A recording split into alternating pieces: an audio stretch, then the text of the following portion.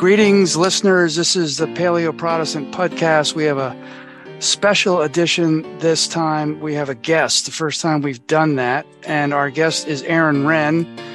And I'm reading from a website now, but he is a consultant and writer in Indianapolis, senior fellow at the American Reformer, and a former senior fellow at the Manhattan Institute for Public Research. He was also a former partner at Accenture. A lot of formers there, but you've covered essentially my three careers there: management, consulting, urban policy, and then sort of writing on men's issues in the future of the church. Yeah. Listeners probably know Aaron best from his positive, neutral, negative worlds piece in First Things about a year or more ago now. And that led, I think, to some useful reflection on church life in big cities in particular, but other places as well, and also some reflection on evangelicalism.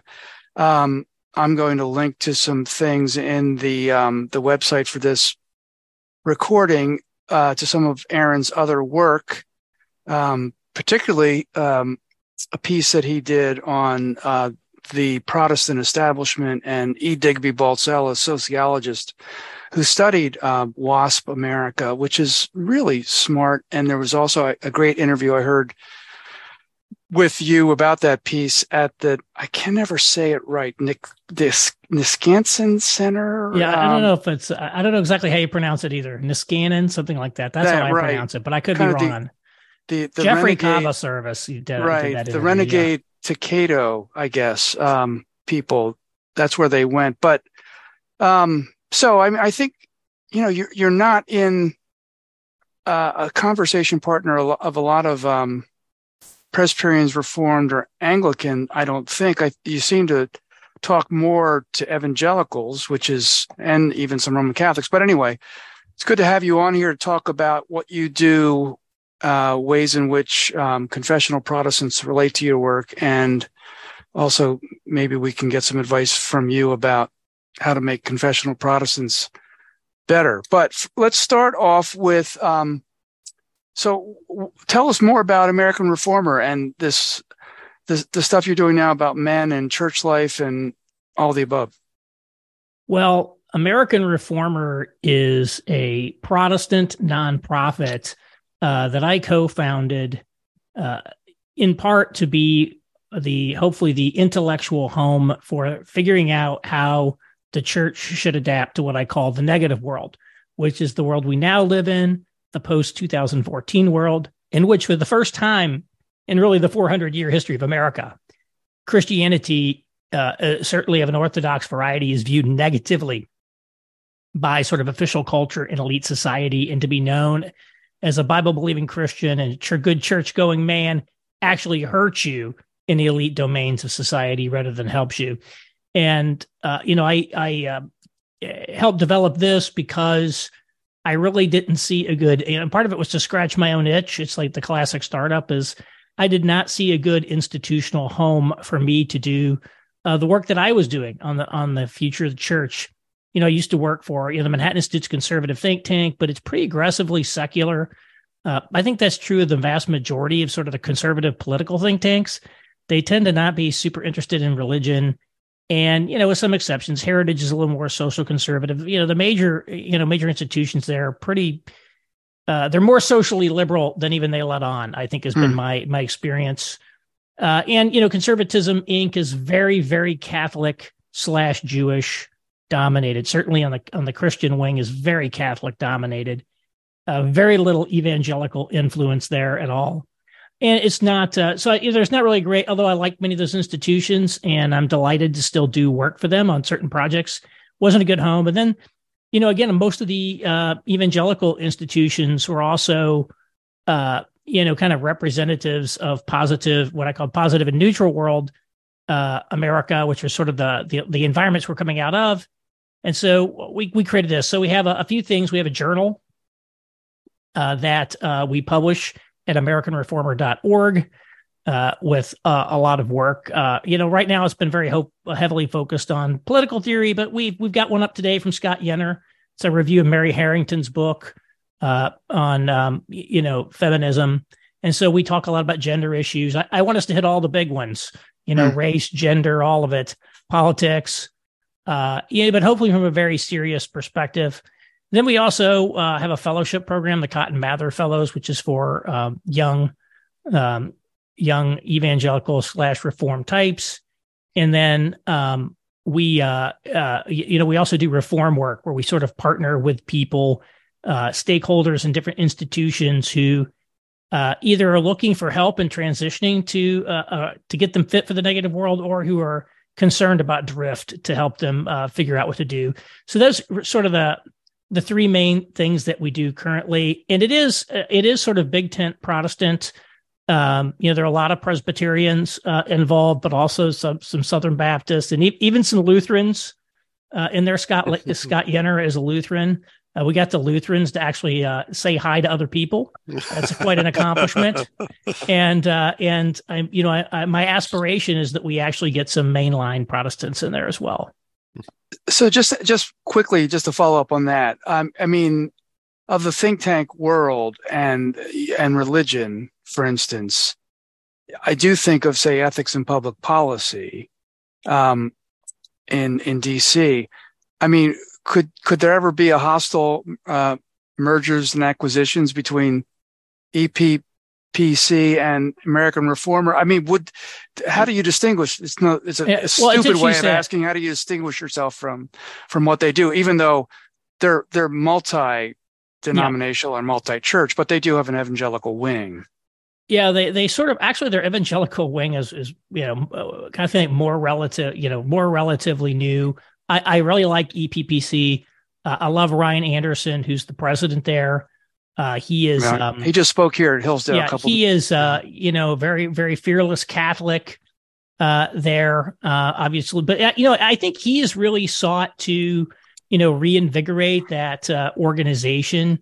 My impression, and again, this is just Aaron's outside impression, is that EPPC had kind of been a sort of a place for it wasn't a place that like people were known from being for EPPC. Certain people are known for being AEI scholars, other people were known for being whatever, and it was sort of a place for people who sort of had secondary affiliations, or they were sort of in between other gigs. And, it wasn't really like sort of a primary organization in its own right. I think it had kind of faded a little bit. And so, maybe if we were starting today, I would be calling up Ryan and saying, "Hey, Ryan, is there a possibility for me to do work there?" But ended up going a different direction. But I really like Ryan and what they're doing. One of the things again, I'm speaking for myself, not on behalf of just an American Reformer here, but I think one of the things that we really want to do is be a specifically Protestant institution. Because so often I think in these Conservatism Inc. institutions, yes, even where there's evangelical inclusion, it's not really, it's shaped by a Catholic sensibility, or sort of, evangelicals or Protestants are kind of second fiddle. It's like the same thing at First Things. I mean, I'm delighted to be associated with First Things. I'd love to continue right in there. And whatever they would tell you, you ask anyone, and they're going to tell you First Things is a Catholic magazine, basically. And, so yes, there's evangelicalism there. And the fact that it's a Catholic magazine is actually wonderful in the sense that, they'll publish dissident Protestant thought in a way that a lot of these other institutions probably wouldn't. Probably they would publish my 3 Worlds of Evangelicalism, where say probably Christianity Today would not have published it. But nevertheless, I want us to have like an institution of our own that is not just a sort of generic Judeo-Christian sort of thing, but really tries to specifically talk to the world from a Protestant perspective, although sort of, as I say, a big tent Protestant perspective. All right. I forgot to mention and apologize to my co-hosts, Corey Moss and Miles Smith, who who are here with us. And I see them. They're still teaching history at Hillsdale College, and one of them is still on Twitter. But anyway, you guys want to just ask a question in relation to this introductory comments from Aaron before we get into what I had scripted out for what we would talk about. But by all means, interject whenever you want. But if you want to follow up with anything Aaron just said there, please do. Well, I'll just put a brief plug in for something that Aaron wrote for the American Reformer a couple of years ago now, titled "Evangelicalism's Second-Class Status in Conservatism," which is a really nice summary of some of the stuff that's just been said about the sort of divisions and parties in American conservative institutions. Very, very helpful. Yeah, well, thank you. I've been pretty familiar, Aaron, with your work. I think we've linked to each other's stuff a good bit in the past, so it's good to actually make the real acquaintance. Daryl, I don't have any interesting question that you probably don't already have, since I've liked Aaron for longer than any of you. That's what I'm going to tell myself. So why don't we go ahead? You liked him back in the neutral world. Yeah, I liked him back in neutral world when I was reading all the Manhattan Institute stuff. So Aaron, I've known of you for a long time. My dad's college roommate went to Redeemer, and I spent a lot of my my high school years kind of really enjoying the New York City of neutral world. I watched You've Got Mail. And the dry cleaner I went to was the one that's featured in that, apparently. Yeah. And, so I was right in my neighborhood there. I love the neutral world. I'm by nature a neutral world guy, actually. That's me. And I think that's what drew me to you, is I find myself kind of a dispositionally a neutral world guy. But what's so interesting is how much of a relic 1998 New York City is. There's a line. I thought about you, Aaron, when I heard this line. There's a character who describes the shop around the corner as having a Jeffersonian purity. And this was seen as a civic virtue in 1998 New York. And I was wondering if in 2023 New York City, if I was to walk around and describe anything as having Jeffersonian virtues, first of all, if anybody would understand, and second of all, if anybody would think that's a good thing. So I've been excited to have you on. So Daryl, why don't you get to your more interesting questions, I'm sure. So well, let me also just say one more thing by way of introduction, which is that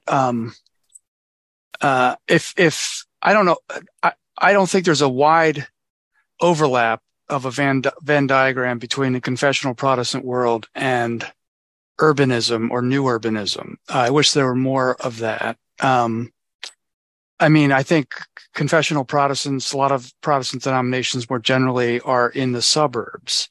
And there's nothing wrong with the suburbs. Suburbs can have certain kinds of appeal, but if you are interested in urban developments, you really should follow Aaron, and we'll put his Twitter feed or handle whatever in the so-called show notes. But right. And the most important thing is to make sure you go to aaronrenn.com right now and sign up for my newsletter. Okay. I got to put that plug in there. That's our sponsor this week. There you go. Right. That's it right there. We've had some in previous episodes. We've had some fake sponsors. Anyway, so you're interested in Protestant intellectuals. I've seen that in a number of different places. And I think the word Protestant is intriguing and useful and much to be applauded, because the word evangelical really doesn't give you a kind of specificity, even though it would seem to appear to be Protestant. And of course it is historically, but it's a more generic kind, although even more specific kind of Protestant. Anyway, Protestant says something that evangelical doesn't, but still, aside from that, you're interested in Protestant intellectuals, and you're interested in conservatism, and yet Protestant intellectuals have not been prominent in conservative circles. And yet, so what do you think needs to happen? And this relates to your piece that Corey mentioned about evangelicals being second-class citizens in the conservative world, and maybe beyond that. But do you think Protestant intellectuals are out there and how do you plan to cultivate them? Yeah, that's a very great question. That's a very deep and long question, and I'm not sure that I fully have all the answers on it, but certainly the lack of intellectualism in sort of the evangelical Protestant world, which, by the way, I tend to define evangelicalism very similar to the social science survey model. If you're a Protestant, you're either mainline Black Protestant or evangelical. That's really how I sort of think about it. I think of it less about the theological positions and distinctives and more sociologically and in that sort of way. But there was the famous book, The Scandal, the Evangelical Mind, and I think that it's kind of long been known that evangelicals and sort of conservative Protestants don't have a great intellectual tradition. I don't think they ever had a great intellectual tradition. One of the weaknesses of that book, the Scandal, the Evangelical Mind, is this kind of inconsistent definition of who's an evangelical fundamentalist.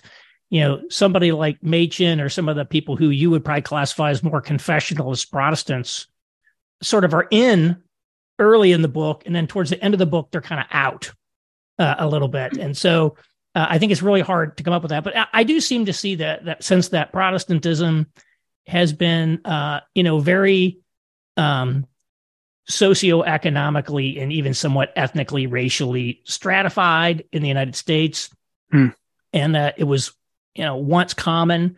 There's many quips about this, that as people move up in society, they change denominations. That you might start off a Baptist. There was this one I read from it's in Richard Brookhiser's book, The Way of the Wasp, and I haven't I'm not going to get it correctly, but it's like you start off somebody starts off a Baptist, they become a Methodist when they get their first white collar job, they become a Presbyterian when they get their first promotion, and they become an Episcopalian when they retire from the board of directors. And so that is sort of there's variations on that sort of quip. And so the people who were highly accomplished in their fields, not just economically, but intellectually, tended to get pulled into these mainline denominations. And so, I think there's probably constantly a drain of any intellectuals out of these denominations that today are associated with evangelicalism, like the Southern Baptist Convention, for example. So that's probably one. And then a lot of because we were a Protestant country, and to a great extent still are, kind of the mainstream institutions of society were essentially the Protestant institutions of society, in a sense, like Harvard, Princeton, Yale, for example. And the essentially disestablishment of Protestantism, created essentially an institutional gap, and sort of, so there's a lot of issues. There's a lot of issues there around that. I think the decline of the mainline denominations plays a big role there. But it's one that I think there should be a lot of study on it, and we need to think about how to create some type of a leadership culture and an intellectual culture within the evangelical world, which again, in my classification, would include, confessionally Protestant denominations like the PCA. I attend a PCA church, and also, so it would include that, but also I think in society at large, it's been remarked upon, and this is one of the great themes of Digby Baltzell's work, this decline in leadership. Where are the leaders? Like, where are the people of high integrity and competence coming into government? And, we sort of lost something profound with the sort of decline of the mainline denominations, the disestablishment of Protestantism and things of that nature. And I don't think that can come back, or necessarily should it come back, but we have to find a way to regenerate those things for the benefit of our society, and also, for the benefit of the church itself. I mean, again, I think especially as we come into this negative world, the idea that sort of conservative Protestants or Protestants of any kind can just look to secular intellectuals to or these other intellectuals or Catholic intellectuals to set their direction, I just don't think is a viable strategy. So I do not, I come from a consulting background. My three worlds of evangelicalism framework is a consulting framework. So it is not an academic framework. I am not an academic. I don't claim to be a scholar in an academic sense. I don't claim to be a pastor, or a theologian, but I do have this expertise in sort of consulting type analysis, as well as sort of journalism skills. And so I'm trying to bring that to bear. And like a lot of consultants, and maybe like the Generation X person that I am, it's not necessarily as much about I want to be the leader who takes over the organizations and personally reshapes them, but I want to help the people who are running our organizations, help people to better understand the world and think about how they can, start regenerating this sort of a culture. Well, it does seem to me on the matter of Protestant intellectuals that, for instance, the current book of the month, several months now, Stephen Wolfe, is it Stephen Wolfe, Christian? Yeah. Stephen Wolfe, The Case for Christian Nationalism, yeah. Right. I mean, when Protestants become serious about politics and varieties of conservatism, they wind up going back to all sorts of Protestant sources prior to 1789, when Protestants, Lutheran, Roman Catholic, Anglican, I'm not Roman Catholic, sorry, Reformed, were reading Aristotle still. They were reading Aquinas, Augustine.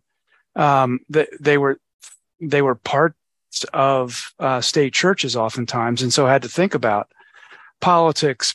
But after the revolutions of the late 18th century, and with the rise of evangelicalism, and with conservative Protestants being oriented more in that direction, but also with the kind of segregation of politics and church life, the world of conservatism seems to be dominated, as you say, by Roman Catholics who can do the political theory and keep that tradition of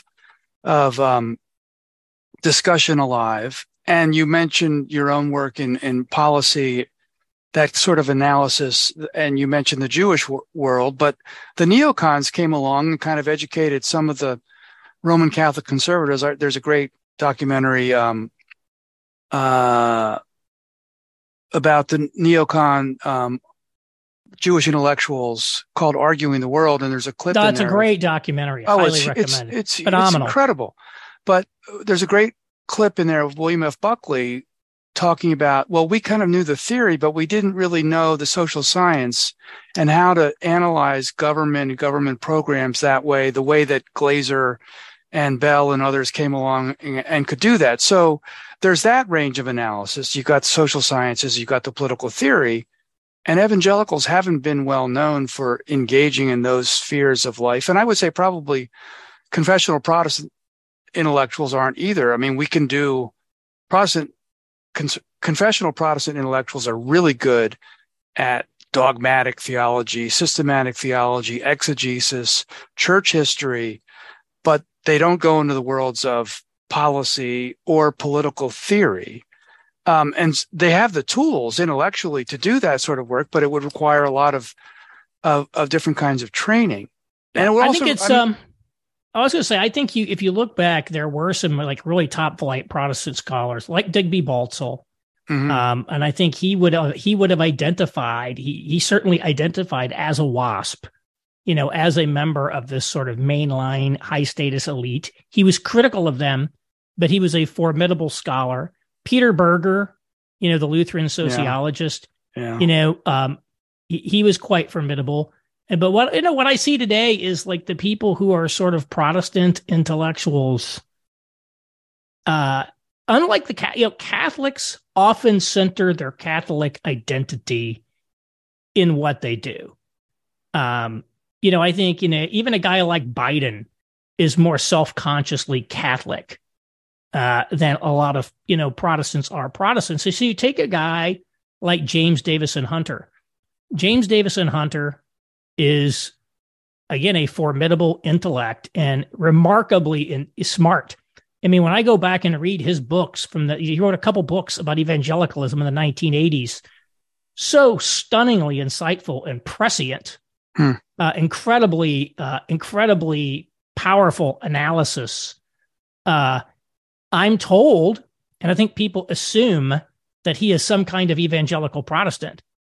I have never seen James Davison Hunter ever personally state that he has any religious faith. And that I'm but looking for it.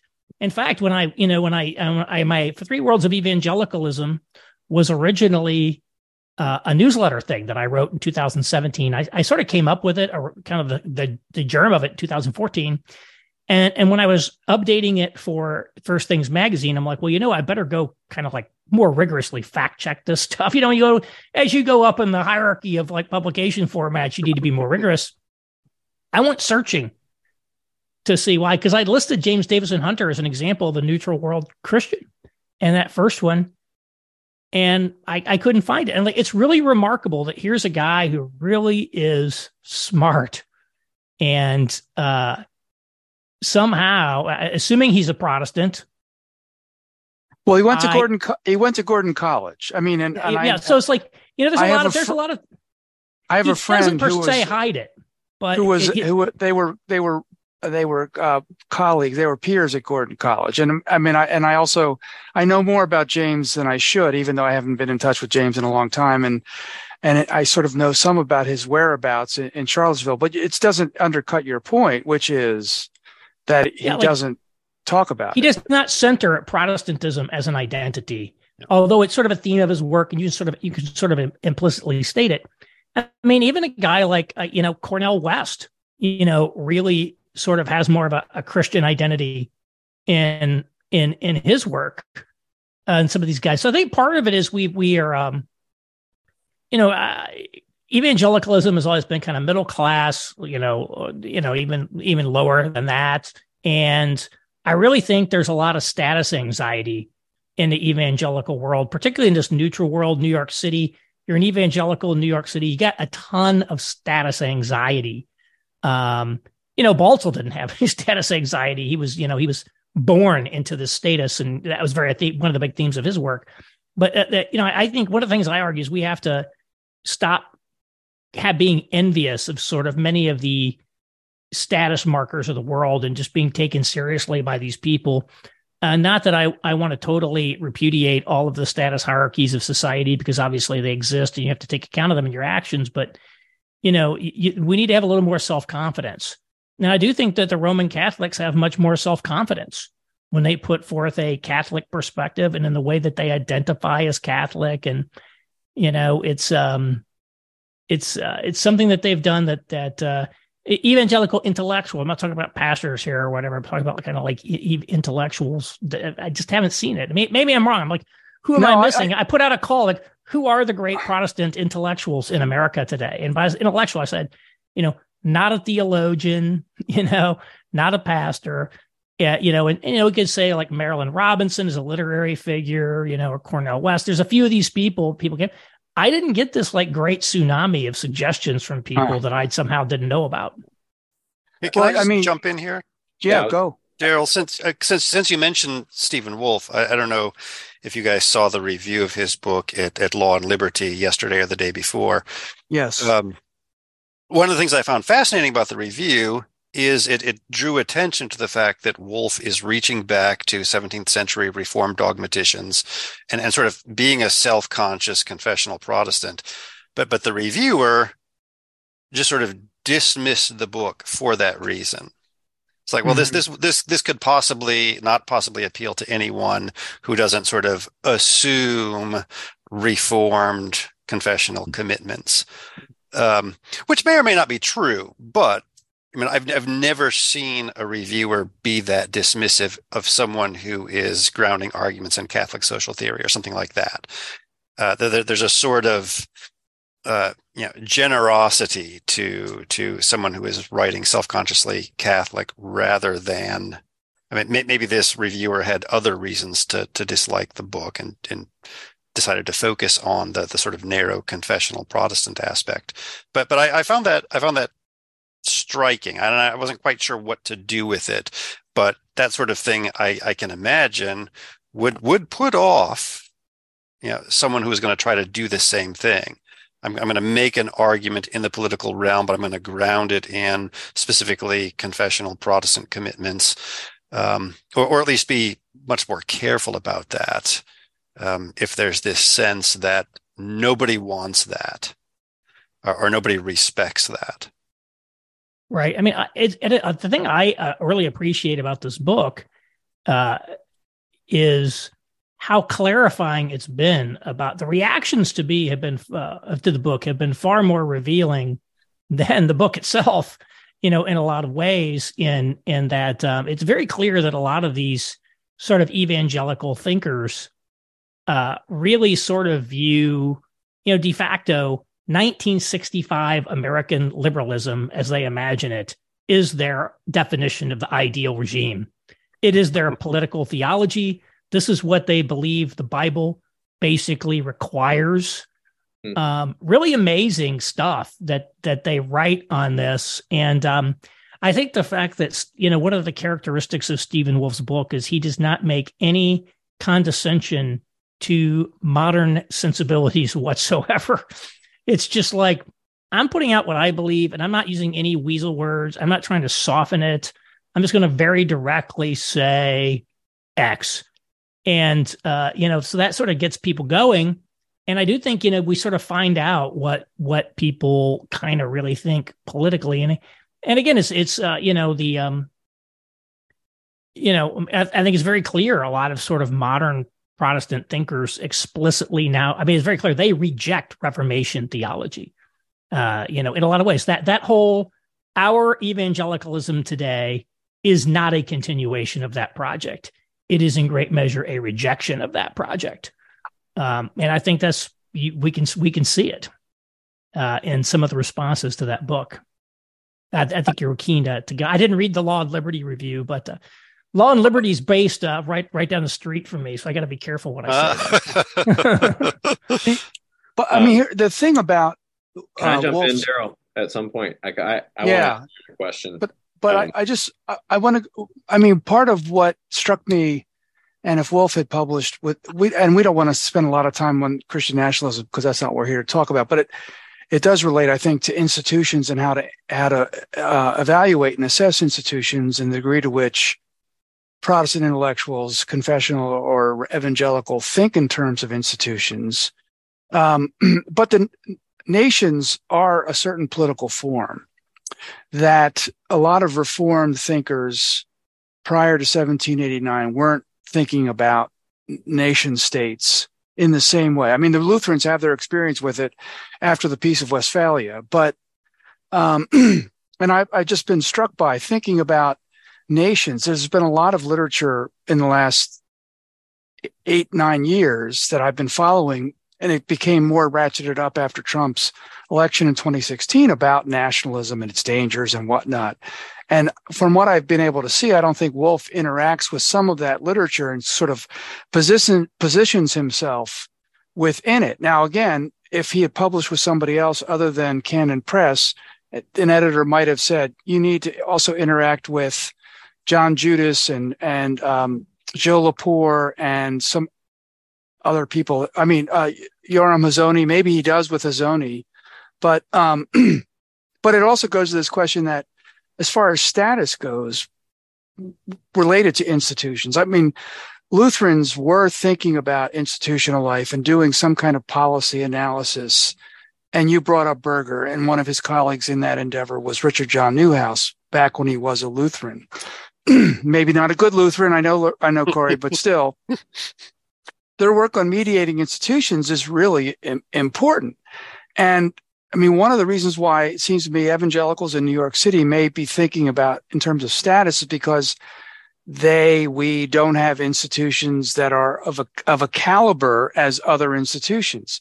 And I mean, there was a time when Hunter was writing his books in the 80s, to go back to that point, when evangelical scholarship, the evangelical mind was going. They were getting lots of funding from Lilly and Pew, and it was possible for people to talk about being an evangelical scholar and recovering the evangelical mind and whatnot. And it's surprising that in that context, Hunter himself wasn't engaging with it as much.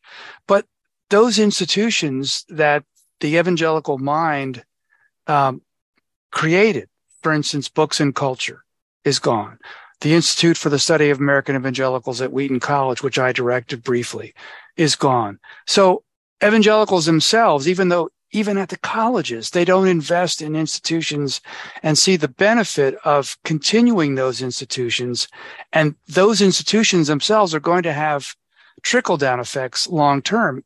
I mean, instead, the flavor of the month among evangelicals for the last 20, 30 years has been megachurches, celebrity pastors, internet ministries, parachurch stuff. And that stuff is really ephemeral. Yeah, and it's very, everything is very focused around let's preach the gospel and save souls, and there's very little about and maybe we'll run some ministries for poverty relief and things like that, but it's not the kind of institutional thinking and that you saw in the old mainline churches. Right. Miles, you were going to say something. Yeah. So Aaron's point about confidence is something I've thought a lot about. So I think some of this conversation, the disagreement between evangelicals and politically sort of people doing political theology, and sort of so much of it just seems goofy to me that there's even a disagreement. And the reason why I think is because I'm not from the Northeast, I'm not from California, I'm not from the urban Midwest. My formative adult years were in South Carolina.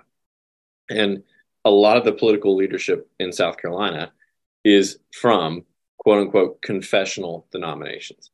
So the governor of South Carolina right now is an ARP ruling elder, which is a Presbyterian denomination in full communion with the OPC and the PCA.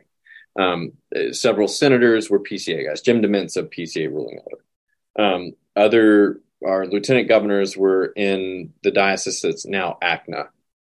So the idea that there would be sort of like a concern that confessional Protestant people were exercising political power, the fact that this would even be a question is completely ridiculous, because it would almost be like, well, are we supposed to give it to someone? Do we go find like Pentecostals? They're underrepresented. Maybe make them like the fact that this is a question is kind of more a testament to geographies and sociologies than sort of universal principles, because no one in South Carolina is bothered that, for example, an LCMS guy was a U.S. rep at one point. So no one worries about that. And the reason why is because I think it's just more this understanding that, well, yeah, we kind of have evangelical commitments, but there's no sort of division between, say, acting in the kind of a mainline fashion. I think of Sean Lucas's history of the PCA, when it's kind of that's essentially founded to be this kind of hybrid evangelical and mainline denomination. So I wonder, Aaron, like, is there a point when some of this is just people talking past each other and they're kind of doing academic work when they should just be talking about, like, is there any chance that's what's going on? Yeah, I mean, it could be. It's I don't really. I think there is something in the negative. Wolf. I think Wolf is he's at his best when he's criticizing other people. I think a lot of times it's easier to diagnose other people's flaws than to construct something of your own, I always say. And so I do think he sort of views evangelicals as engaged in a project of essentially denaturing their movement to make it politically impotent and no threat to sort of elite society, such that it will then achieve some measure of toleration, and this talk about Christian nationalism basically is the exact opposite of that project, and therefore they don't like this thing because it sort of interferes with their idea of essentially making evangelicalism, safe to be tolerated in New York City and places like that. Now, whether that's totally accurate, but I think there is something to this, that we see the way that people talk today. There's a tremendous sort of thematic idea of Christians shouldn't exercise power. It's about, loving your neighbor, and, it's almost like this, you're grabbing the one ring and trying to use it. There's almost a sort of a delegitimization of seeking any sort of power or authority, that I think, you could see as being aligned with the idea of, let's not make ourselves like the religious right. Let's just let these elite people know that we are not threatening the way they're running the world, and they will kind of allow us to live a little bit. So I do think there's, that's somewhat maybe one strategy for the negative world, that, this very muscular talk about Christian nationalism, which, at one level, it's almost like ridiculous. I mean, Christianity's never been less influential than it has been today. It's like Catholic integralism. It's like, well, when the Pope is the rightful head of the country, like, what are we talking about here? We're like we are nowhere near, should we tolerate the Baptists? Kind of things. Like, well, we're in a very theoretical construct. But I do think it is important in this sense that, how you come down on some of these issues does determine how you engage with society. And I think to some extent there's been a sort of a reaction. And this happens in conservatism, political conservatism, every so often. A group like the New Right from the late 70s comes along and says, the other guys failed. They didn't conserve anything. We're going to be revolutionaries. We're going to overthrow the system. And then they kind of come along and do that. And so I think we're in a little bit of one of those phases now, both in sort of political conservatism with the Hazoni movement, and sort of religious conservatism, where there's a sense that the older generations were sort of too wishy-washy. And so they want to, it's a little bit of a reaction against that. They want to be a little more muscular in how they present things. And, I'm somewhat sympathetic to that, in that I think we need to be much less concerned about, saying words and phrases and attuning everything just right to make sure, the secular people are not so off on it.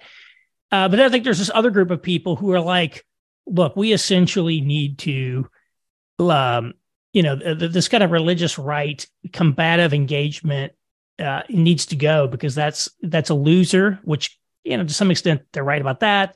And it makes us, it just plates a target on our back that we're going to get crushed.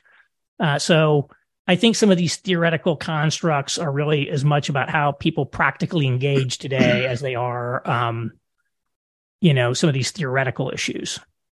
Well, and it could also be a reason why then Protestants, this isn't the only reason, but still a factor in Protestant conversions to Roman Catholicism, because you have many more outlets, channels, support in Roman Catholic circles for being engaged in politics and policy in a explicitly Christian manner or right. Roman Catholic manner than you do among Protestants or evangelicals.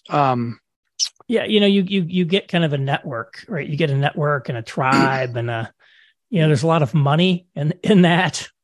And there's all these these groups like Opus Dei. You can join Opus Dei, and you have like this like fraternal society now you're a part of, and there's a lot of things. And I admire a lot about what the Catholics have done. There's probably something to that as well. What's wrong with the Elks? Yeah. So you mentioned earlier. To be honest, I do think some of those old organizations. Maybe there's opportunities to reinvigorate. I think that they've got a lot of these guys have like strategic properties and they've got a lot of other things. And so I'm not I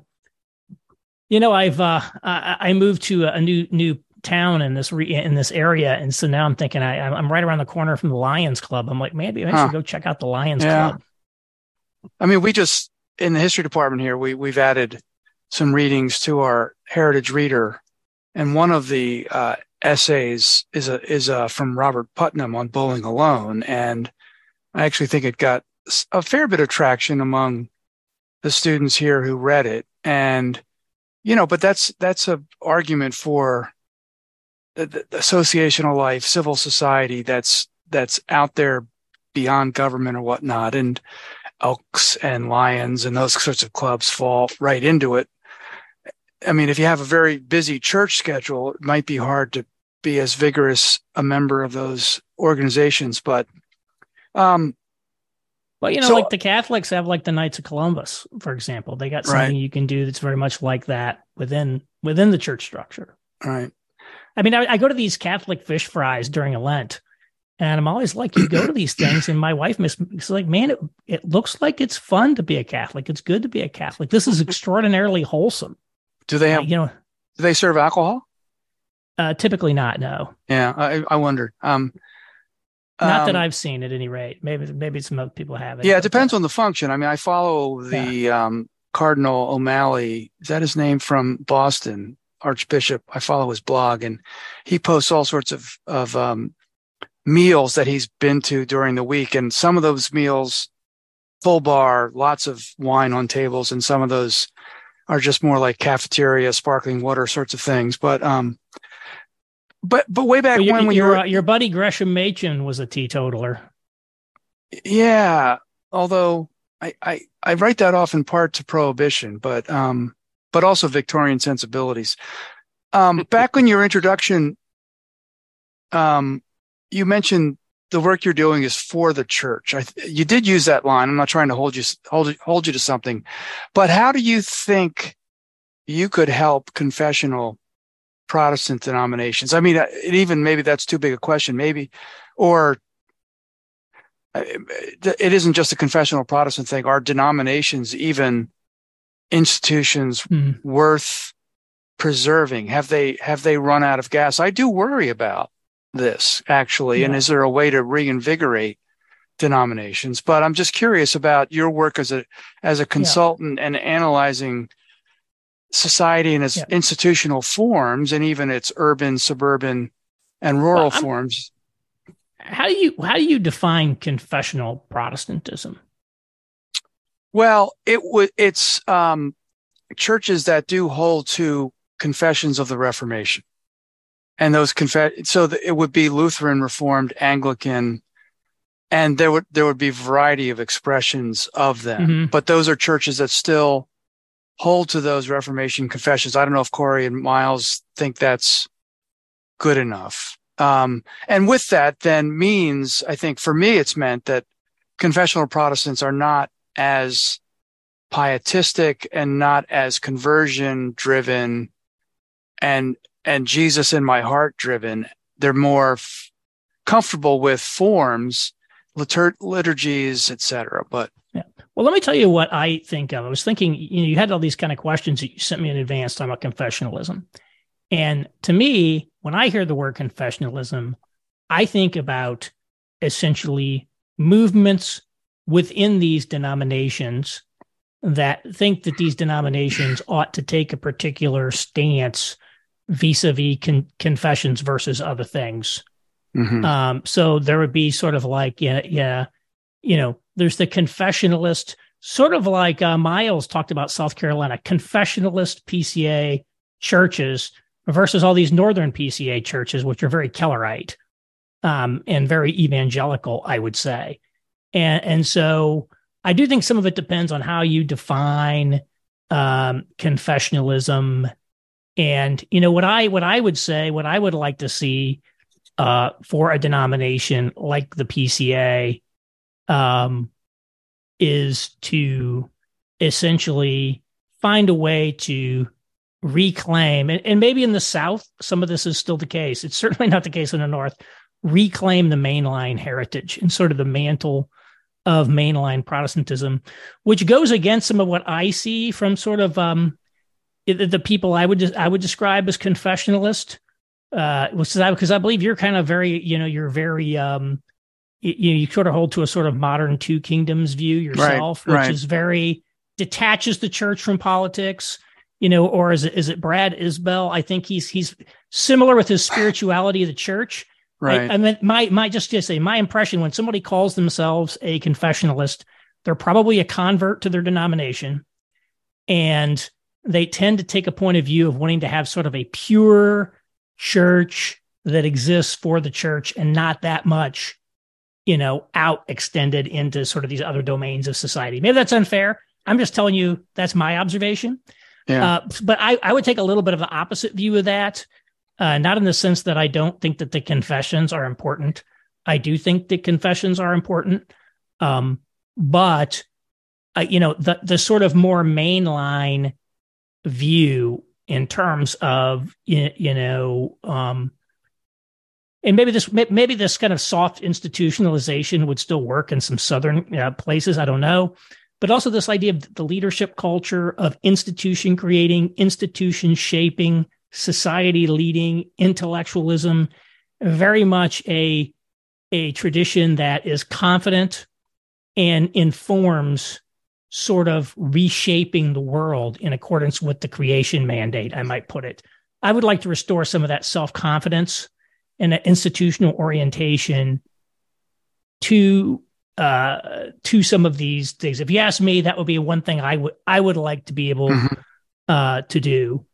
Now, could I do that? I don't know that I can. I don't know that I don't know that still exists. I actually spent 18 months when I first moved here to Indianapolis attending a mainline Presbyterian church, and I learned so much, and I saw so many positive things there that I'm like, wow, it's not.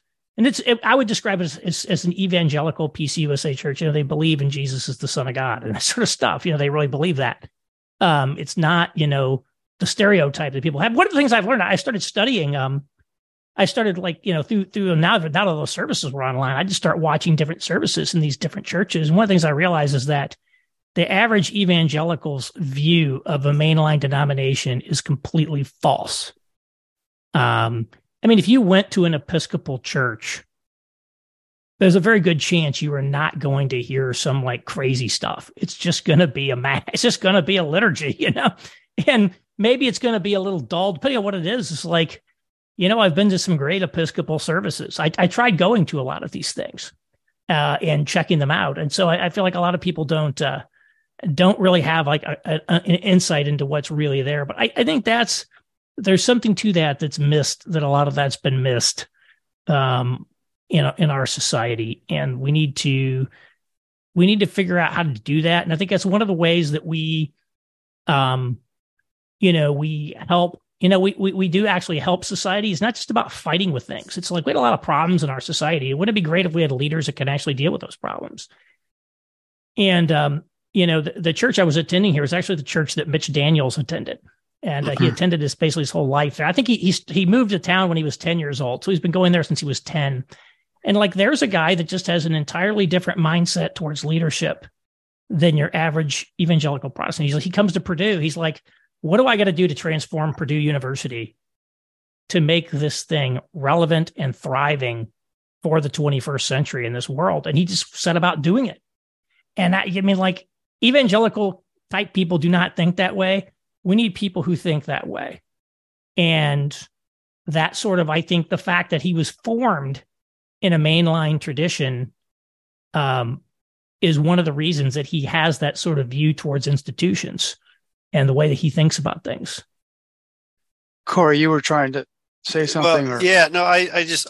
I on the nature of confessionalism, this kind of comes full circle to something that we've talked about frequently. When you talk about evangelicalism and even in the positive world, these sort of two wings of evangelicalism, the more fundamentalist, which is a little more obsessed with doctrinal purity and therefore willing to retreat from engagement with the broader culture.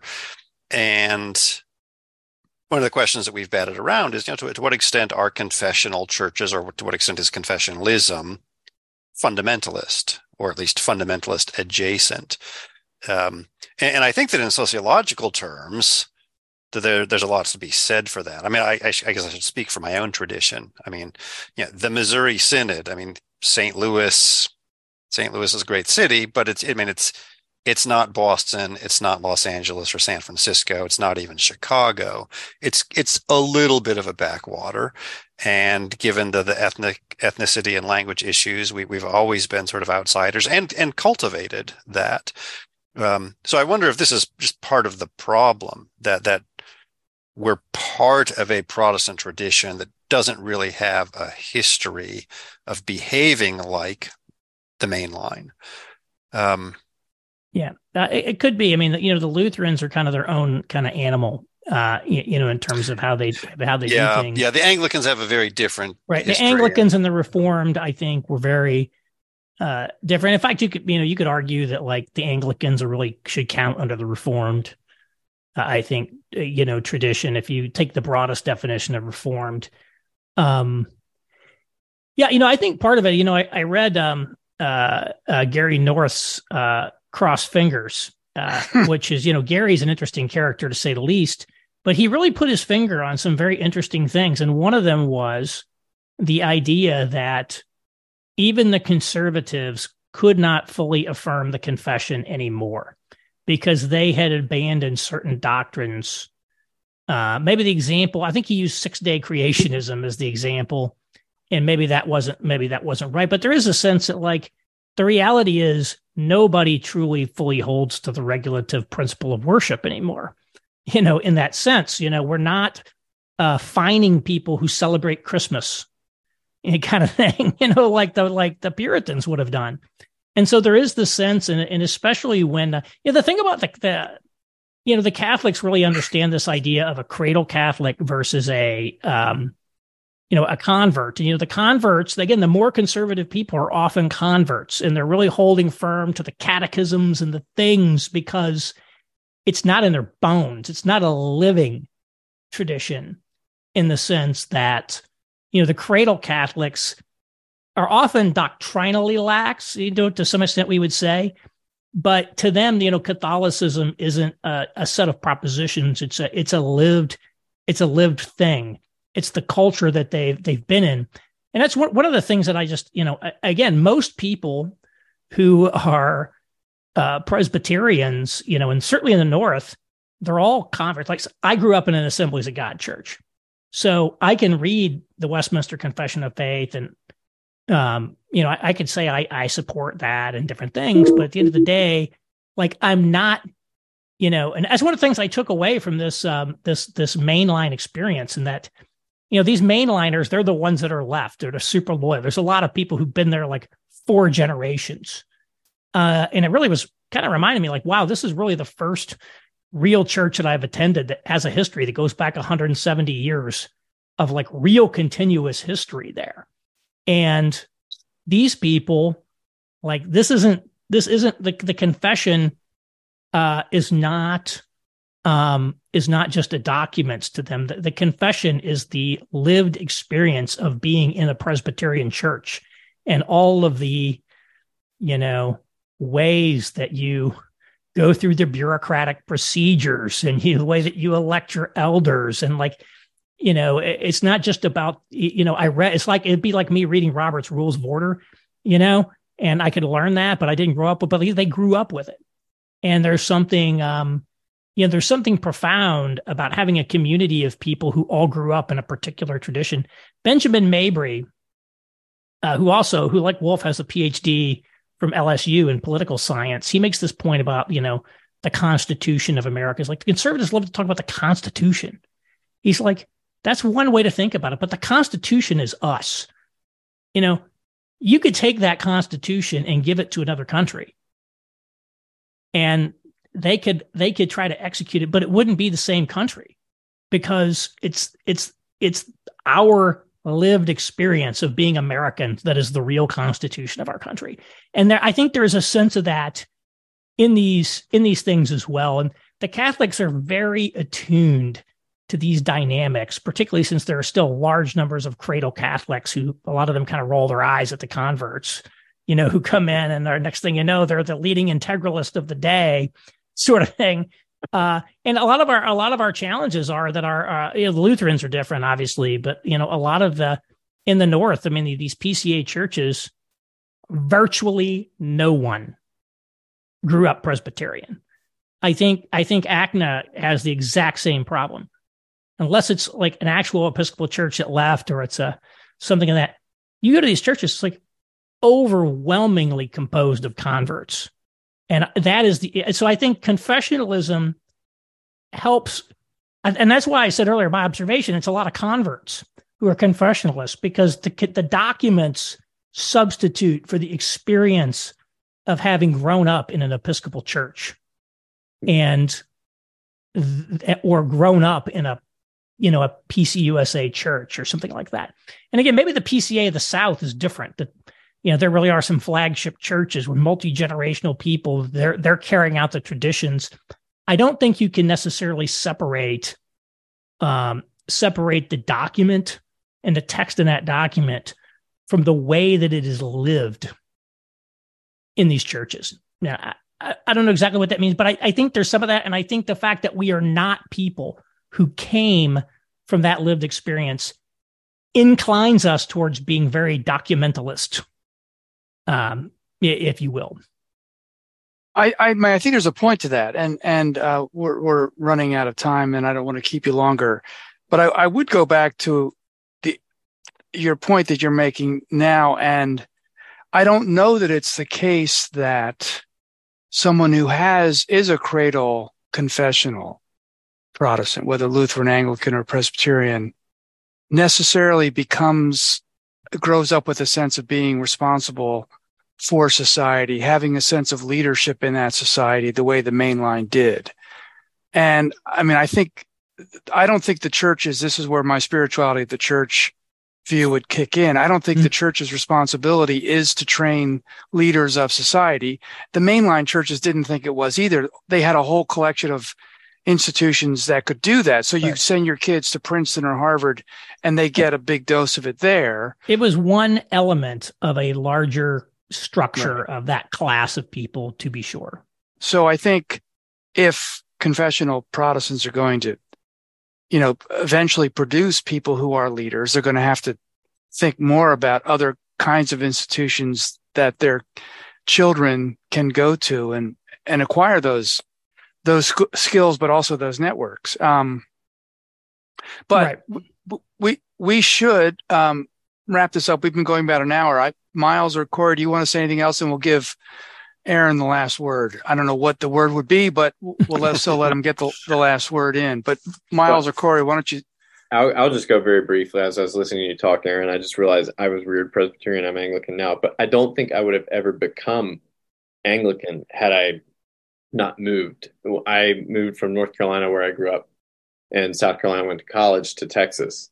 And the PCA, which is the denomination I grew up in, was so different in Texas because everybody was a Baptist in the PCA.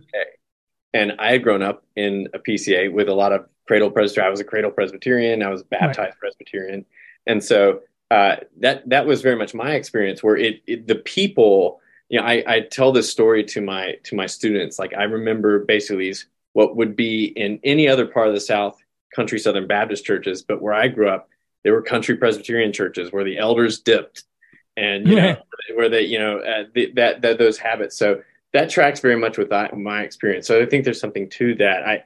I agree with Daryl. I think it's the church has, the basic function is spiritual, but you're right. There's also this other part where they're doing something, at least historically, with expectations of at least men in the church also having some sort of civil affect of what their religious life leads to. So There's a reason why if you go to a Presbyterian church, the session is usually like the 10 richest guys in the church kind of thing. You know what I mean? Like it does seem to work out that way.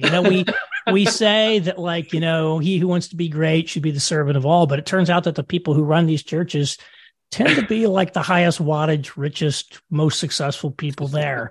Yeah. And I don't know that that's always a good thing, but yeah, I mean, this is where I don't have an answer. Okay. I'm just raising questions, like my Digby Baltzell article, which took me longer to write than anything I have ever written ever, because of the amount of heavy lifting I had to do in reading his corpus. And I think it took me over a calendar year to do that. And it gives a lot of questions. It doesn't necessarily give a lot of answers. I mean, so like, unlike Stephen Wolfe, who's laying out this thesis of, the case for Christian nationalism, I don't have something like that. But I do make some of these observations that I think are cogent, like the idea that, a lot of, like the convert versus, raised that way kind of denomination. There's certain things that come, that come from that. It's I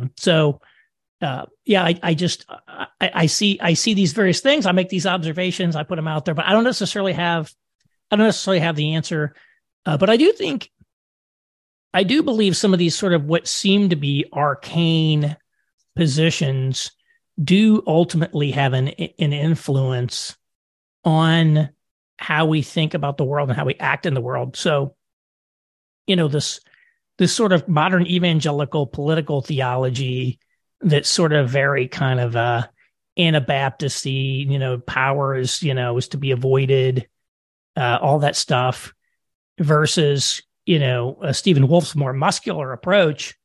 I think which one of those you believe, nothing that you're doing may be strictly in accordance with that. It might not be directly informing you, but I do think it somewhat affects how you engage in the world. And so these things are relevant, but I don't have all the answers. It's like every time I read another, great scholar, I'm like, wow, there's a whole other set of questions and things to think about that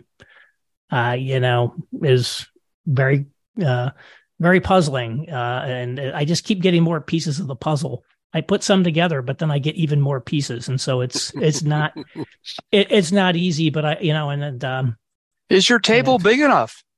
Yeah, we'll find out. We'll find out. And, but that's one of the things I do feel like we, kind of the evangelical world has had kind of these easy pat answers, very formula driven, we need to get more serious, I think. And so that's what I'm trying to do. I'm about to say, one of my strategies has been lay this information out there.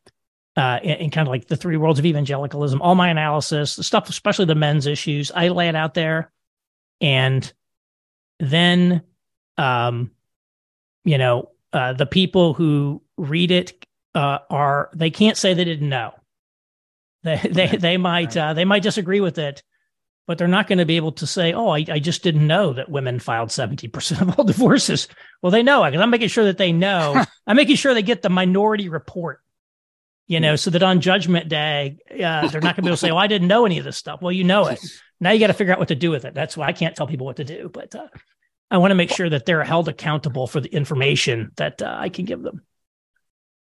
I mean, I do think there's a tension throughout all that we've been talking about, and in at least in my sector of Protestantism, we're good at spiritualizing or theologizing things, but thinking about the human aspects of life and all the sciences, academics, disciplines, consultants who are studying the way that human beings live, the way human beings interact, without just putting a spiritual gloss on it, which is often the case. I think that's something that the spirituality of the church can feed into that you neglect those other kinds of studies, ways of looking at things, looking at even the way church politics can be as much about not just the right doctrine, but the canoodling going on behind the scenes, trying to get a certain position through in the church and who gets to win those debates. I mean, it's like City Hall at times. And we don't want to think about the church in that way. Corey, you want to say anything else in conclusion? No, because it would lead us down another long rabbit trail. Okay, well, maybe we have to have Aaron on again at some point. But Aaron, I'll let you have the last word if you want to say anything else. No, that's good. I've said a lot. All right. Well, I'll bring it to a close. Thanks very much, Aaron, for being with us. And give thanks to Corey and Miles also for participating in this very good conversation. I'm not sure what we accomplished, but we got to know each other at least, and a lot of good ideas out there. And thanks to all who are listening. And we hope to talk to you again somewhere in the near future. All right. Thanks.